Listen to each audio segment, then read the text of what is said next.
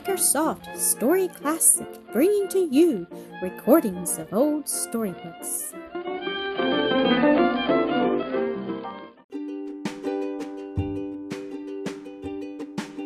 Toto in a Trap. Toto, the Bustling Beaver. Episode 9. Toto looked up in the tree from which the mooing noise came. There he saw a black cat. The cat sat in a place where a branch joined the main trunk of the tree, and Toto wondered why, if she got up there, she could not get down. "What happened to you?" asked the beaver boy. "A dog chased me," was the answer. "I was out walking in the fields, and a dog ran along after me. I was so frightened that I scampered as fast as I could. Then I ran up this tree. I hardly knew what I was doing or how I got up so high, but here I am, and though it seemed easy to get up, I am afraid to try to get down. I might slip and fall." "Did you walk up the tree?" asked Toto, wondering why she couldn't walk down again. "No, I stuck my claws into the bark and pulled myself up," answered the black cat. "But it's harder to go down. I don't know what to do. I wish that dog had let me alone." "Was the dog who chased you named Don?" asked Toto. "I know him." "Do you? Why, so do I!" exclaimed Blackie. "No, it wasn't Don who chased me. He and I are good friends. This was a strange dog, and I don't like him. He has made a lot of trouble for me. Maybe I'll never get out of this tree, and I'll never again see the kind lady and little girl I live with." "Oh, yes, you will," said Toto cheerfully. "I'll help you get down out of the tree." "Can you climb up here?" asked Blackie. "No, I can't climb trees, but I can gnaw them down," answered the beaver boy. "You just wait. This is a poplar tree, and the bark is very good to eat. You just wait up there. I'll gnaw through the tree. It will fall, and you can then easily get to the ground." "But when the tree falls, won't I get hurt?" asked Blackie. "No, for I'll cut the tree so it will fall in among the bushes," answered Toto, who by this time could make a tree fall in any direction he liked. "The bushes will be a sort of cushion, like the cushion of soft grass and chips in our stick house." Toto took his position at the foot of the tree, halfway up in which was Blackie, the cat. Propping himself up on his tail and clasping his forepaws around the trunk of the tree, which was about as large around as a rolling pin, Toto began to gnaw. In a few minutes Toto had almost cut through the trunk. "Oh, the tree is beginning to fall," mooed Blackie. "That's what I want it to do," answered Toto. "Sit tight. You will not be hurt." The tree was swaying slightly, for the trunk had almost been cut through by the hard-working beaver boy, but he had cut it in the proper way, and it was falling toward a clump of thick bushes. Blackie dug her claws into the soft bark and held on as tightly as she could. She was a little afraid, but she need not have been, for Toto knew what he was about. Very slowly and gently the tree swayed over. It fell among the bushes with hardly a crash, the boughs and the underbrush making a cushion, and now the trunk was so close to the ground that Blackie easily leaped down. "Oh, thank you very much for helping me," she mooed to Toto. "I thought I'd never get down or see my kind lady mistress again. She is very sad these days, and if she lost me she would be more sad." "What is she sad about?" asked Toto. "Because her house was broken into the other day by some bad men, she thinks," explained Blackie. "They took away a box of jewelry she had hidden under the bed, and in the box was a bracelet for a nice little girl. This little girl pets me and gives me milk when she comes to see her grandmother, with whom I now live, and sometimes I go to stay at the little girl's house." "Why, how surprising!" exclaimed Toto. "I think I know the house you mean. I saw some ragged men go in there and come out with a box.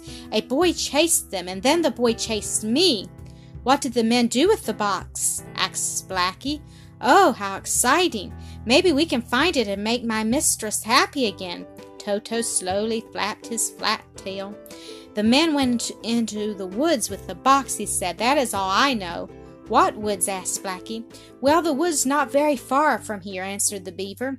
"I wish I could find the box," mooed Blackie. "I don't care for jewelry myself, though I like a red ribbon tied on my neck, as the little girl sometimes ties it. But if I could find the box of jewelry, it would make Millie and her grandmother happy." "I wish I could help you," said Toto, "but I don't know where the box is. But tell me about Don. Have you seen him lately? He wanted to catch the tramps." "No, I haven't seen Don for some time," explained Blackie. "He lives in another house with a boy, and sometimes this boy comes to see Millie's grandmother. The old lady is his grandmother, too. Don and I are good friends." "He is a nice dog," said Toto. "Well, as long as I have cut down this tree, I may as well eat some of the bark. Will you have some?" "No, thank you," answered Blackie. "I don't eat bark. I drink milk." "Bark is better," said the beaver. "But I suppose it wouldn't do for us all to eat the same thing. There wouldn't be enough. Now, do you know your way home?" "Oh, yes, I can find my way back across the fields to the house where I live," said the cat. "I hope the tramps don't come again, but call and see me sometime." "Thank you," answered Toto. "I will, but I don't go out in the fields much. It is safer for us beavers in the woods near the water." "I don't like water," said the black cat, "but thank you once more for getting me down out of the tree. I'll tell Don the next time I see him how kind you are to me." "Remember me to him," begged Toto. "I will," mooed Blackie. Then she walked off toward the field, and Toto began to eat some of the poplar bark. Beavers dig canals to float the logs. They cut down to the dam. With their paws, the beavers dig a ditch in the dirt, starting it from the place where the fallen tree lies, through the waters of their pond. The beavers are fast diggers, too, almost as fast as they are gnawers, and many of them, working together, will dig a little canal in a few days. They take out the dirt and stones, placing them to one side. They carry the dirt and stones out of their way in their front paws. Foot by foot, the canal, which is yet only a dry ditch in the ground, is brought to the edge of the beaver pond. Then the little animals cut through the remaining wall of earth, so the water from the pond flows into the canal. The water goes all the way back to where the big tree trunk lies on the bank of the little canal. The beavers, now pushing all together, roll the heavy log into the canal, which after this can easily be floated through the canal to the beaver pond and used to make the dam bigger and stronger. One day Mr. Beaver called out and said, "Come on, Toto and Sniffy, you must help Cuppy and some of the others dig canals today. It will soon be winter again, and we want to get a lot of wood and bark stored away before cold weather comes." Beavers do not sleep all through the winter as bears and some other animals do. The beavers stay awake, move about, and have to eat, so they need plenty of food. "Digging canals is fun," laughed Toto. "I like it. Don't you, Sniffy?" "Yes," answered his brother, "I do. Here comes Dumple," he added. "Let's have some fun with him." So the three beaver boys tumbled about on the ground as they went along to where the canal was being dug. There they found Cuppy and many other animals at work, for several large trees had been cut down, and they must be floated in canals to the dam. Each of the beaver boys was given a certain part of the work to do, and Toto was soon busy with the others. Foot by foot the canal was dug. Now, of course, beaver boys don't like to work all the while any more than real boys do, and Toto was a real beaver boy. So after he had dug a bit, he looked around, and seeing no one near him, he said to himself, "I'm going to see if I can't find some willow bark to eat. Somehow today I seem to want a bit of willow bark." He climbed out of the canal, which had no water in as yet, and walked or waddled off through the woods, and soon Toto was going to have an adventure that was not a nice one. He was walking along, thinking of what fun he would have that evening on the mud slide, when all at once he seemed to smell something very good. It was a piece of apple, and Toto had not eaten an apple for many days, as none grew in the woods.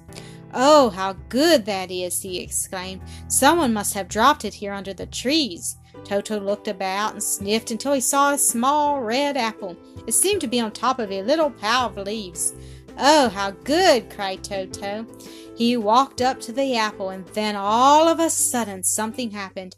There was a clicking sound, and Toto felt a pain in his leg. Then he knew what it was. "Oh dear, I'm caught in a trap!" cried the beaver boy. Thank you for listening to another episode of Acresoft Story Classic.